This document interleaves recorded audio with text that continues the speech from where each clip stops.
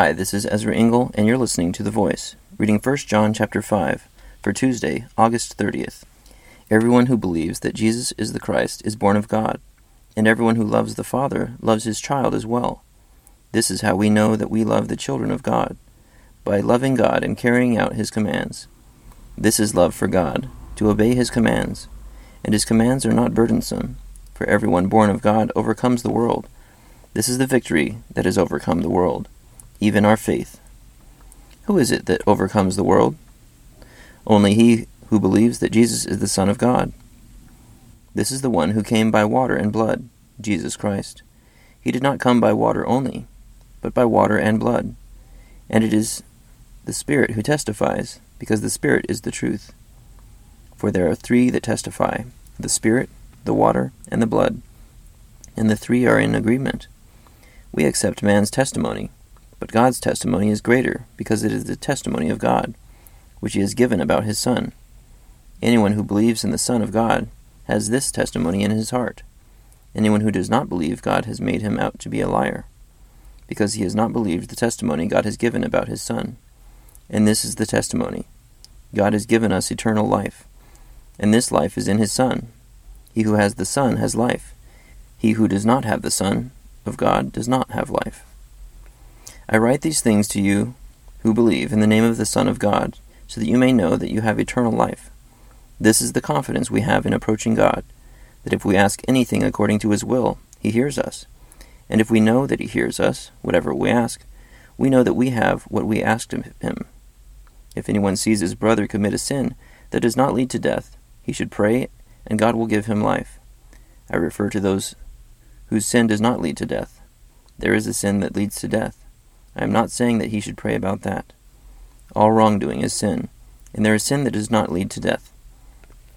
We know that anyone born of God does not continue to sin. The one who is born of God keeps him safe, and the evil one cannot harm him. We know that we are children of God, and that the whole world is under the control of the evil one. We know also that the Son of God has come and has given us understanding, so that we may know him who is true.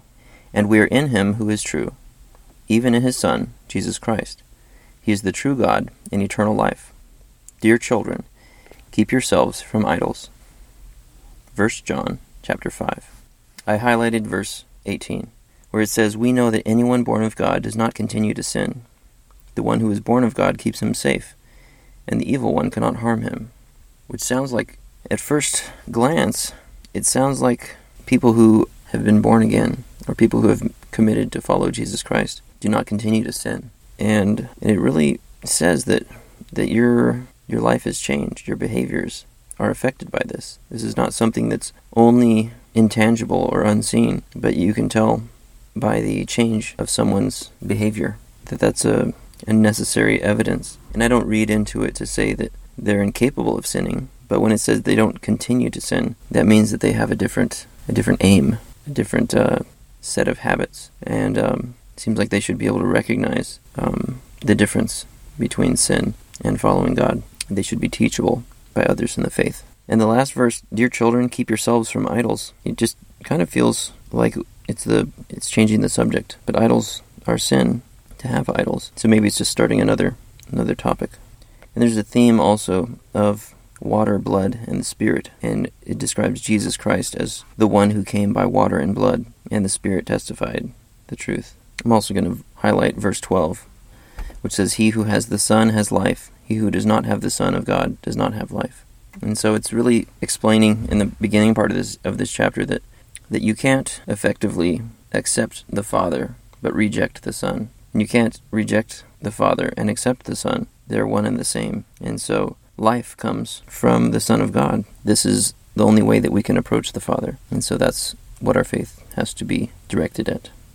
Thank you for listening to The Voice.